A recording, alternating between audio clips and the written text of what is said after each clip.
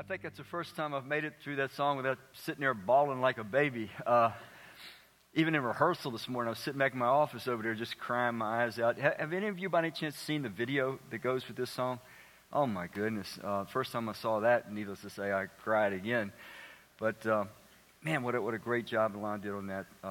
And I know he put a tremendous amount of work into creating the background parts and so on. So anyway, we're blessed to have so many really talented people that are so ready to go the extra mile to share and to be a blessing to all of us in here, and we appreciate that. We're starting a new series, and it's a little bit unusual in that it's called Life in a Word.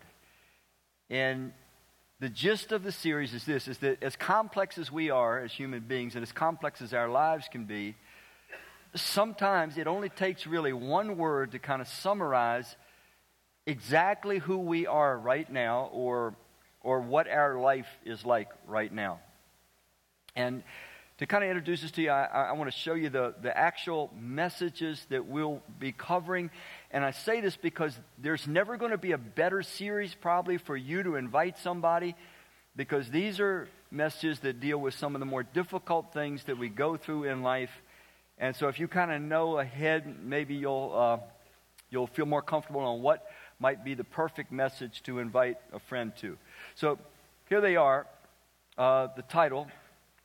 The first one we're going to look at today is HAD, Life in a Word. Some people's lives, their whole life can be described with just the word had. It's about loss. It's about things that no longer are.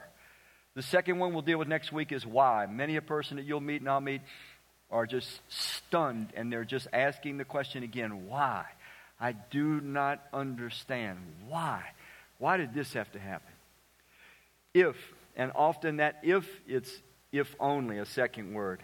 Many people, we spend most of our lives looking back, fighting regret, fighting with wondering if anything is ever going to be good again. If only. And then some of us, we have these words that we feel just kind of summarize us. Maybe we don't share them with everybody. Maybe only God sees them, like that song says. Maybe only God knows. But misfit. We just feel like we never connect anywhere. We're always different. We're always the outsider. Broken. There's just something that's beyond repair in us, we feel like sometimes. Or maybe our whole life can be just described as broken. And then hopeless. As much as I wish this were not true of anyone, the truth is, many people hit a stage in life, or their whole life comes to that place where they just say, what's the use? It's hopeless. So again, my hope is that you will take advantage of this series, invite some people that you know maybe are in some of these circumstances. Here's my other reason for doing this series. I want you, each and every one of you, to be better equipped to come alongside of people that are going through these things, and to be able to say an appropriate word. And sometimes saying nothing is best, but sometimes saying an appropriate word can be key when people are going through these things. Okay, I want to start us today with a picture. And if I could get that up there. There we go. You may or may not recognize what that is, but that's the devastation that a tornado left behind. And if you're like me, I've seen so many of these pictures. I look at it and I think, yeah, wow, that's a real mess. That used to be people's homes, and now it's just a pile of debris, and cars are laying where the homes used to be and where people maybe watched TV at one point. But to be frank with you, it doesn't really move me anymore. I've seen too many of these.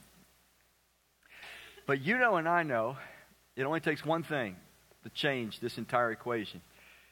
If it's my home that I walk back to, or if it's your home or your home, and everything that you've amassed through your life, all the memorabilia that means so much to you, all the pictures, all the memories, all the things that make you feel safe and warm and at home, it's gone.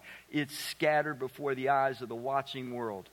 And you find yourself looking at nothing, maybe 10 years, 20 years, 30 years of accumulation of things that are precious, and they've become kind of a part of you, gone. Devastation that you can't quite even process. It's too big when it happens. I hope that none of us ever experience that kind of feeling, but frankly, we have a family in our church, a good friend of mine actually, that just a year ago, their house that they had lived in, I guess, for 25 or more years, burnt to nothing in a very, very short period of time. So these things do happen. Well, we're going to look at a life today that was hit by one of these tornadoes. And the only thing that can describe this person's life is had, because everything that once was theirs was gone. A life that exhibits complete disorienting loss. And when we are hit with catastrophic loss, we kind of lose track of a lot of things. We're just sort of bewildered and disoriented, and we can't really quite function in a normal way. We're sort of in this strange mental zone where nothing quite feels real, and we're not sure what to do next. Now, here's the thing. When I do a message like this ever, I am very aware that this message may perfectly describe some of you that are sitting here today. You may feel like your life right now, your heart right now, it's accurately described as had. I once had something, someone, and no longer do I have it. And no longer do I really understand who I am, what I'm supposed to do. No longer am I sure that I'll ever see a happy day again. Not sure I'll ever know what it means to be rid of the pain and the trauma that I feel because of the degree of the loss that I've experienced. And maybe it's a loss that you had absolutely no control over. That's the reality of the world we live in. Whenever you live in a world where there is evil of any sort, there is the potential for complete, devastating loss that is absolutely beyond any of our control. It doesn't matter how we try to amass safety and security, you can't in a world where there is even the slightest trace of evil. So we're going to look at a man who epitomizes loss in the word had. And so if you don't mind, go ahead and grab one of those Bibles that are near you. We actually will be tracking through them very carefully today, and you'll be at page 551. And at 551, we're going to be looking at the book of Job. Some of you, no doubt, are familiar with the book of Job. Just while you're kind of turning there, I'll say a few words about it, because this is going to help you to understand just how devastating this man's experience was. When you come to the book of Job, first of all, because the Bible is not written in chronological order, the book of Job would really have to be placed back in the book of Genesis, somewhere around Genesis chapter 12. In other words, it was right around the time of Abraham's life. So we're talking about 1900 years before Jesus, Job's experience takes place. And so here's why I tell you that. Job didn't know anything about the love of God in Christ. He didn't know about the sacrificial love of God that we know about because we know about Christ. Unlike you and I, Job didn't have a Bible. He didn't even have a verse, not one. He couldn't go to Scripture and look at how God has intervened and interacted with multiple lives and get equilibrium and balance. He couldn't do that. He had nothing. He had nothing to go by. What Job would have had, he would have probably been very, very familiar with the story of the original couple, Adam and Eve. He would have been very familiar with the way that an angelic being called Lucifer, Satan, deceived them by slandering God, insinuating that God is just a control freak and a bully, and that he was depriving them of the highest life they could have. But if they ate of that tree that God forbid, that they could have knowledge and they would be equal with God. Job would have been familiar with that. He would have been familiar with what happened during Noah's generation, where the angels that were in rebellion started intermarrying with human women and filled the earth with a hybrid race called the Nephilim, and how violence covered the planet to the point that there was only one single righteous man left. Only one man left that truly trusted God and really loved righteousness for its own intrinsic value. And so God, in an emergency move, had to intervene and Job would have been familiar with how the start over occurred and how life started spreading out. And in Genesis chapter 11, how quickly mankind united to do evil once again and build a tower so that they could reach heaven on their own. So he would have known a lot. But there's an awful lot he wouldn't have known. And what I'm trying to say is this, is that anyone today that just reads this incredible treasure at all, and I am begging you, if you are sitting here today and you are personally unfamiliar with the Bible, you have never personally studied it, there's multitudes of study helps today. Please do not think that I'm a priest. I am not a priest. I am not your go-between between God. I am a teacher. I'm somebody that's here to help you learn and grow for yourself. God's given this book so that you can go directly to Him and you can know Him directly. You do not need a priest. But you do need to be willing to read and study this book. And it does take help. It does need help to study. So if you don't have a good study Bible, we sell them out there. We don't make any profit. We just want you to have a study Bible. But more important, you can have all the study Bibles in the world, but if you don't really study the Bible that is a study Bible, you know? Everything that I say, every message I've ever given in my entire life, it is rooted, it is grounded in Scripture. If it just comes from me, from Randy, it's not worth anything. It all comes from this treasure that God has preserved and passed down to us. Please don't ignore it. You can afford to be ignorant about an awful lot of things. You can be ignorant about hunting and fishing and sports and gardening and mechanics and science and climate change. You can afford to be ignorant about politics. You can afford to be ignorant about a lot of things. You are a fool if you remain calmly, quietly satisfied with your ignorance of this book. It's not too late. It's not too late to get into it. Job didn't even have it. He didn't have much of a picture of what God was like. We can have it very easily. So with all that background in mind, let's start reading in the book of Job. Chapter 1, verse 1. Remember now, this is way back around Genesis chapter 12 time, 2,000 years or so, 1,900 years before Jesus. There was a man in the land of Uz whose name was Job.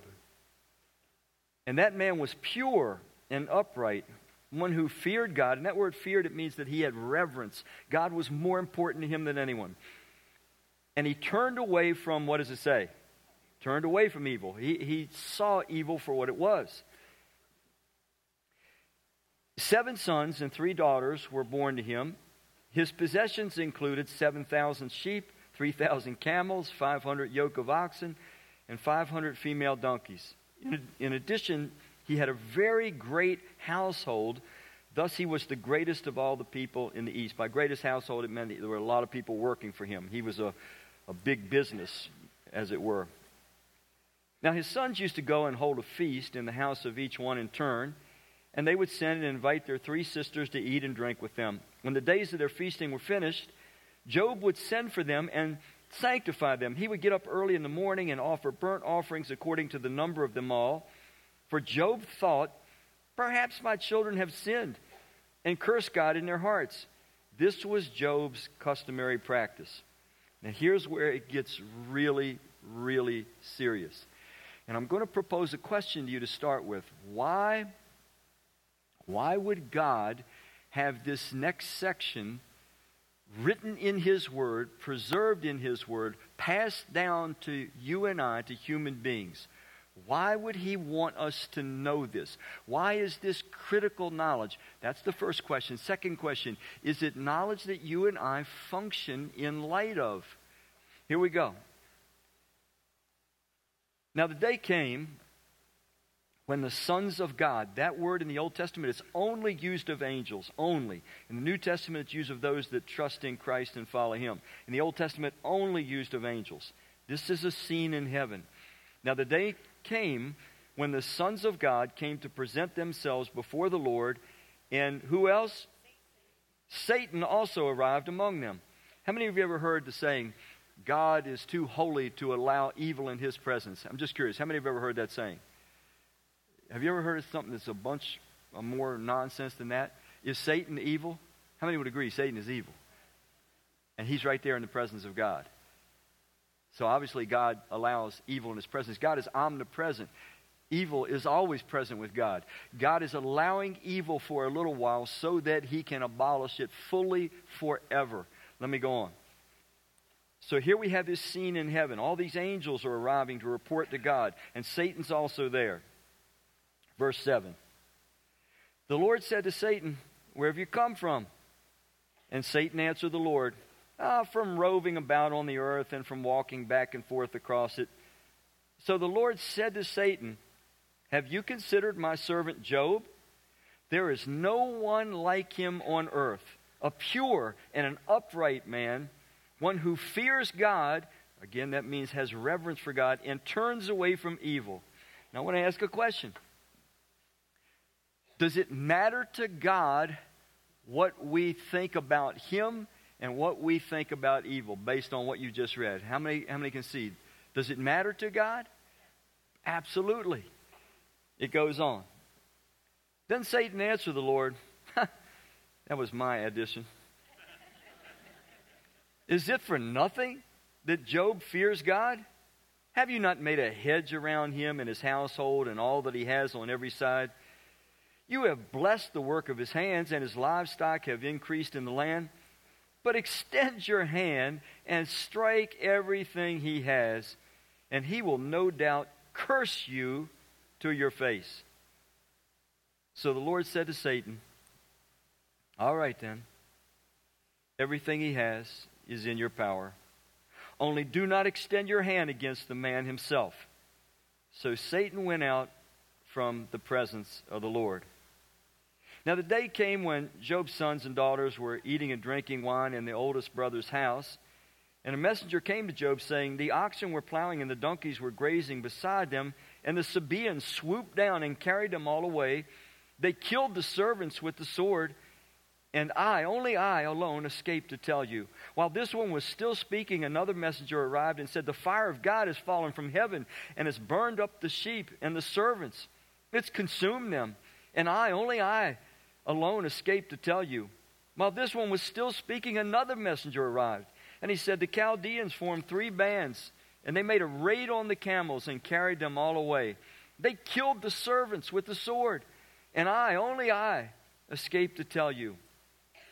While this one was still speaking, another messenger arrived and said, "Your sons and your daughters were eating and drinking wine in their oldest brother's house. And suddenly a great wind swept across the wilderness and struck the 4 corners of the house." Sounds tornadic. "And it fell on the young people, and they died. And I, only I alone, escaped to tell you." Then Job got up, tore his robe, shaved his head. Then he threw himself down with his face to the ground. And he said, "Naked I came from my mother's womb, and naked I will return there. The Lord gives, and the Lord takes away. May the name of the Lord be blessed." In all this, Job did not, what does it say? Sin, nor did he what? Charge God with moral impropriety. Now, when Job said, "The Lord gives and the Lord takes away," did the Lord take everything from Job's life away? What do we know? How many think that the Lord took it away? What did we just read? Who did the taking? It was Satan. Folks, if your worldview, if your view of life and reality does not include other beings besides yourself, other thinking, feeling, reasoning, free-willed entities that live in a higher plane, that are far more intelligent and far more powerful than you and I. I'm talking about angels. If your worldview does not include angels, 1/3 of which are in rebellion against God, and 1/3 of which hate humans, consider us just vermin to be destroyed and used as pawns. If you don't have that included in your worldview, you're not going to understand life. You're not going to make sense of what's going on earth. You're not going to make sense of some of the things that may happen in your life. Let me go further. You say, "Randy, you're talking about you want us to think about the devil with a pitchfork in his hand and horns on his head and a little curly tail. No, it's not what I'm saying at all. I'm just saying this. The Scripture reveals that there is a incredibly powerful angel who wanted to be equal with God and who is so angry at God's refusal to share his throne with him that he is now set out to prove that God is not loving and good and sacrificial as he rules over his creation. In fact, he's trying to prove that he's selfish and a power monger and just wants control.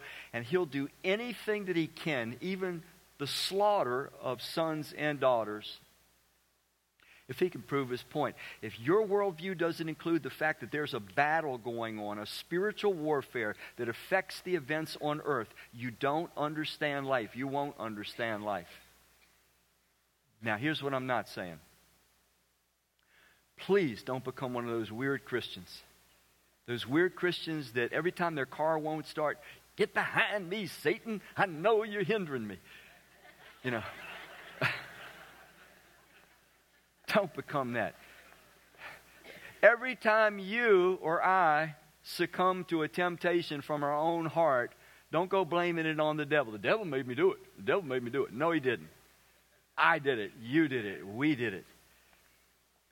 But if you don't include the fact that there are other entities, real entities, and they are playing a role in this world now, and they're going to play a role in the future, you won't understand life. And you won't be quite prepared for dealing with catastrophic loss if it should be your day that your world, your life, your heart is described as had. I once had. You fill in the blank. You know, I once had a good career. I once had good health. I once had marriage and a family. I once had a reputation. I once had. Now it's just like a pile of debris scattered. I'm not even sure where to start. Can you imagine the emotions running through this man? But through it all, even though he was confused, because remember, he didn't have a Bible, he didn't have Christ. He even says in his pathetic prayer, he says, "Oh, naked I came from the womb, and naked I'll return. The Lord gives, the Lord takes away." But the Lord didn't take it away from him. God loved him. God was boasting about him. Listen, you've got to have it in your mind, in your heart. You have to understand that God can see you as the apple of his eye, as his beloved child, as his highly faithful servant. And yet you can face loss. Catastrophic loss. Now some of you are thinking, it doesn't pay to be too good. If you're too faithful, like Job, you get too much attention from Satan. I think it's better to play it a little loose and not be too good. That's not the message. That's not the message. But it is true. The only reason that Job got all this attention is because he's a guy that was for real. He really loved God. He really did. The little bit that he knew, he loved. He really trusted God. He really loved righteousness. He loved God's will. He really hated evil. It wasn't just about his own personal comfort. He was for real. But Satan refused to accept that. Satan believes that everybody's just like him, that everybody's running a con, that everybody can be bought, that everybody can be bribed. Essentially, that's what he says to God. He says, God, the only reason this guy is faithful to you, you're buying him, man. You've protected him. You put a hedge around him. Look at him. He's the wealthiest guy around. Take his stuff and see what he's really, really made of. See how much he loves God and loves righteousness then. What if that conversation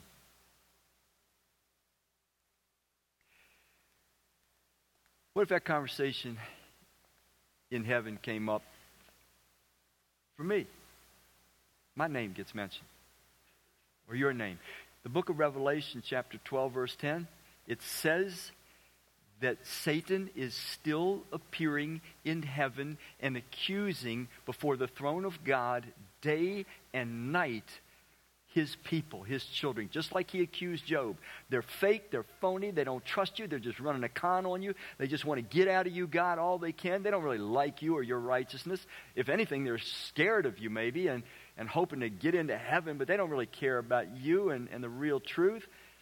And he's accusing. And it says that he's going to continue to accuse us before the throne of God until he and his angels, 1/3 of them, are cast down and forced down unto this earth. Revelation 12:10 says when that happens, when you read the rest of it, that's the last 3.5 years of human history before Jesus Christ returns. But until then, day and night, he's talking about you and he's talking about me. We hope. Because if he's not talking about us, it might mean that we're not much of a threat.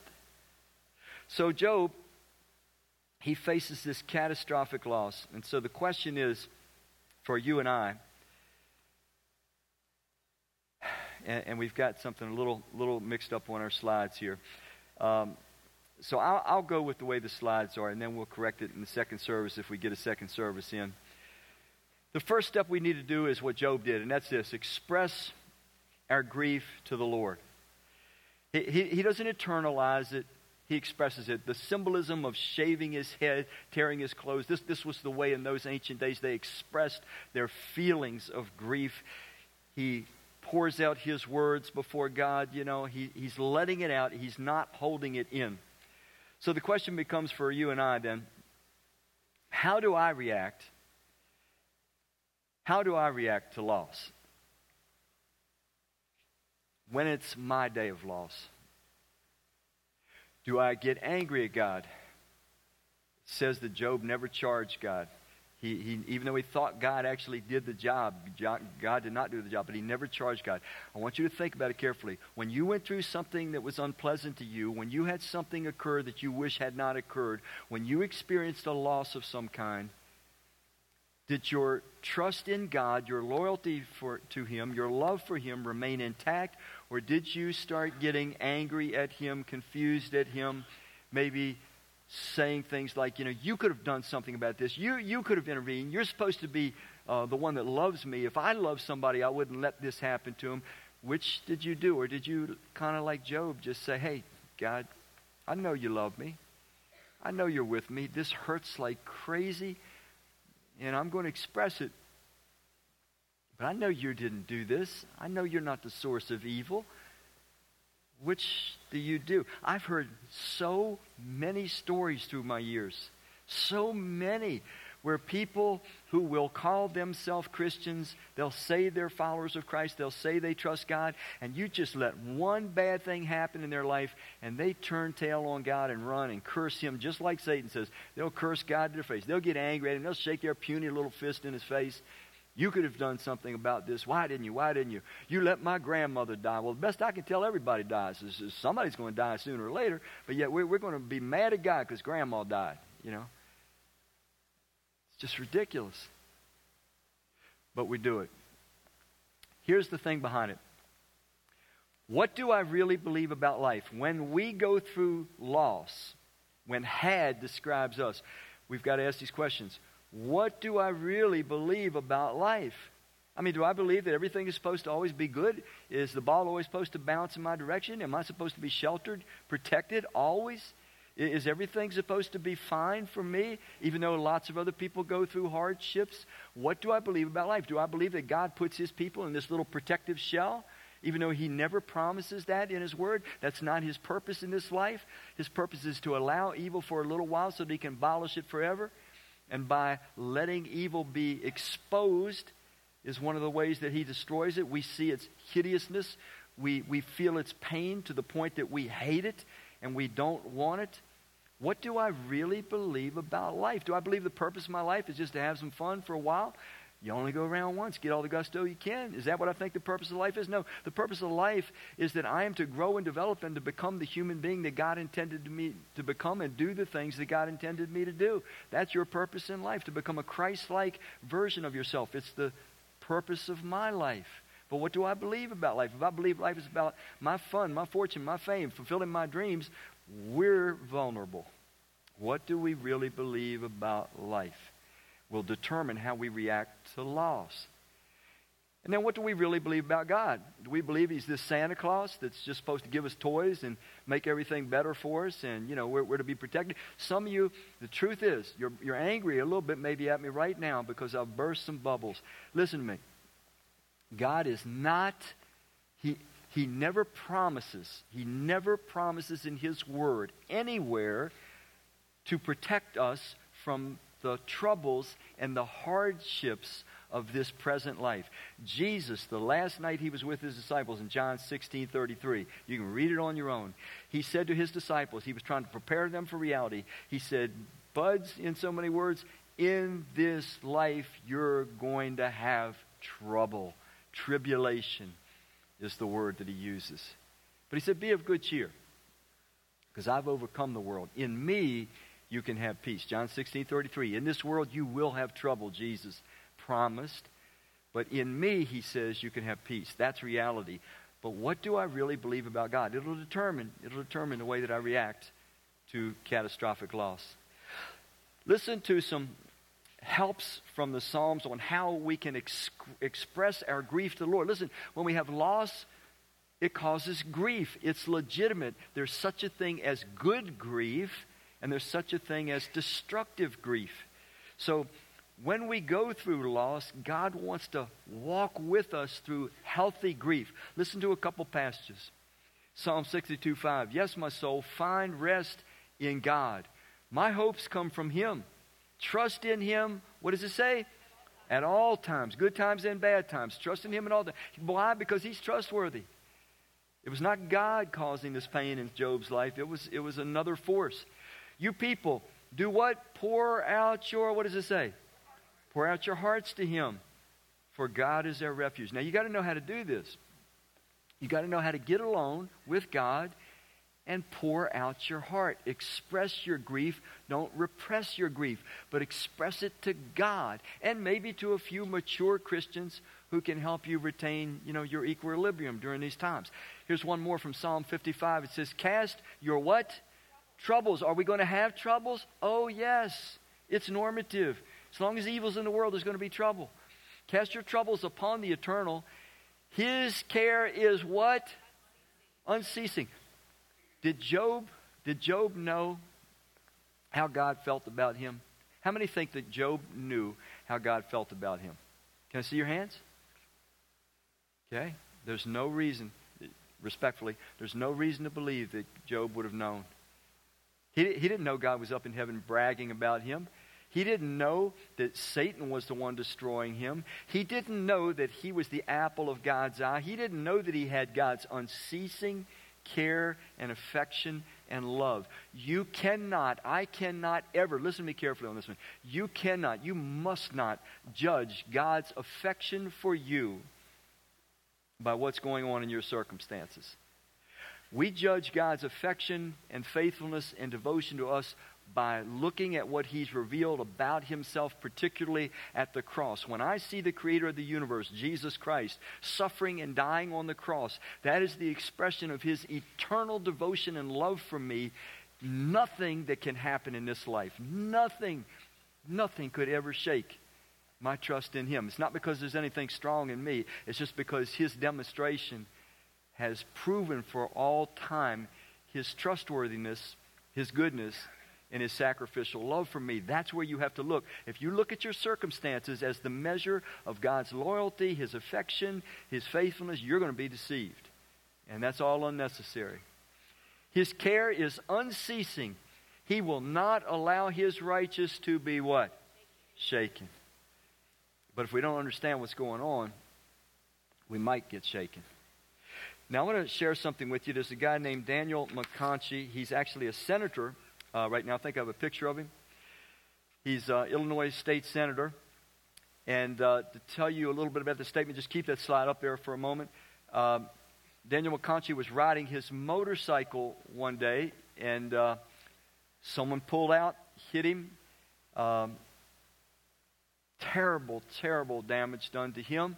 And they sped off. They never found the person who hit him. It was a hit and run. He is a paraplegic, has been a paraplegic since September of 2007. That's where that statement comes in. He says, God has not healed my affliction. By the way, he's a fully devoted follower of Christ. God has not healed my affliction, but he has taught me the power of, what is the word? Now, that's not a word we hear much of today, lamenting. Lamenting is a word, an Old Testament word for like just taking your sorrow, your anguish, your pain, finding words and spilling it out, maybe even writing it out. Can I go back to that one time? He's taught me the power of lamenting to him. You got to get this. To him. Where do I go when I've had catastrophic loss? To him. Where do I pour out my grief? Who do I pour out my heart to? To him. He is the only one that can feel what you and I feel inside. He is the only one that can completely attach to our hearts and souls and bring authentic healing to us in these kinds of experiences. Now, he gives an example of one of his laments. Bear with me, this is a little long, but this is Daniel McConchie, who is a paraplegic. He has 2 children, 2 teenage children. He is a senator. His life goes on, but he is in a wheelchair. He will be in a wheelchair for the rest of his life unless God does a miracle. Here's his words. He says, wearily I drag on, tiring of the waste, hating the horror, the pain, the suffering, the never-ending trial. The endless story drags on and on and on. Hope turns black. This evil I have seen. Nightly my dreams show me restored. Can you imagine this? The man dreams of being fully functional. He remembers the days. Nightly my dreams show me restored. In the morning I am broken again. Cursed to relive the horror of suffering's first day. It goes on. How long? How long must I wait here in the middle? Between healing and hell, between heaven and horror. I'm unable to move, unable to see, lost in eternal confusion. He actually is able to see. He's expressing his confusion about this. There's nothing I can do. In no way can I help. I sit in the ruins and wait and take comfort in those who lie in the ashes with me. He goes on. But one day, by his promise, I will stand. Restored as his message of hope is fulfilled. The Lord will turn this horror into a fading dream, and I will honor his name forever. Now you have to understand, Daniel McConchie does not expect to be healed in this lifetime. He is counting on the resurrection of Christ. He is counting everything on that God will fully heal him, that he will live eternally in the kingdom of God where there's no more sin, sorrow, sickness, pain, or death. That's what he means by he's waiting. But he's confident in it, and it allows him to be strong during this very difficult season of loss in his life. So the first thing we can do and we must do when we experience loss is to express our grief to the Lord. The second thing that we need to do, and Job does, is to experience our grief with the Lord. Now that sounds like the same thing, but it's different. It's one thing to express your grief. That's your lament. It's another thing to just sit still and experience your grief. And what I mean by that is don't run from the pain. That's our tendency. We want to find something to take the pain away. We want to do something. We want to get angry, or we want to get high, or we want to get drunk, or we want to go spend a bunch of money. We want to run away. We want to move away. We want to quit everything with everybody, never talk to anybody again. We go through all these gyrations in our head because we're just confused and wounded. But the truth is, we've got to do what Job did. He just fell on his face before God. He didn't run from it. He owned it, and he just went through it with God. It says he never charged God with wrongdoing. He just trusted God, though he didn't understand at all what was happening and why he was experiencing that loss. Let me share a few scriptures with you that just kind of help us with this, of just experiencing our loss with God. God is our shelter and our strength. He's what? He's always ready, unceasingly, we read in the other verse, unceasing care. He's always ready to help in times of what? But if we don't go to him in trouble, we're not going to experience his ability to sustain us as we go through these seasons of grief. We have to experience, we have to let grief be felt. But we don't do it alone. We do it while we wait on God. Here's a couple more Psalms. Psalm 147:11, it says, "But the Eternal does take pleasure in those who worship Him, those who invest hope in His," what kind of love? Unfailing love. I don't know how Job knew. He just somehow knew that God was good and he could be trusted. Here's a couple others. We meditate on what? Unfailing love. Folks, when you go through a time of loss and grief, if you don't force your mind, use your God-given will to meditate on God's unfailing love. He loved me before this happened. He loves me now that it's happened. He'll never leave me. He'll never forsake me. You'll have to fight that mental battle, but you can. And that's how we experience grief and loss with God. I trust in God's, what is it again? Unfailing love forever and ever. We have to remind ourselves of these things because it is not easy when we're disoriented and wounded and confused and not sure what to do next. I'll close with a story by a guy named Ian Leach. He wrote a book, should have it there, a book called Life Before Death. And he tells a story where a certain businessman asked him to come in and give a talk to his staff. And so he gladly took the opportunity. He's, a Christ follower. And he went in and he gave this talk to the company. And then afterward, he said a 22-year-old young lady came up to him, and she initiated this conversation. Actually, she was 23. She said, a couple years back, my boyfriend, fiance, I can't remember which it was, and we were in a car. We had a terrible crash, terrible accident, and he died. And I have gone through multiple surgeries. I'm doing better these days, but it brought a lot of damage to me as well. And she said to Ian Leach, she said, at that point, I lost my faith. Now, I just want to ask you a personal question.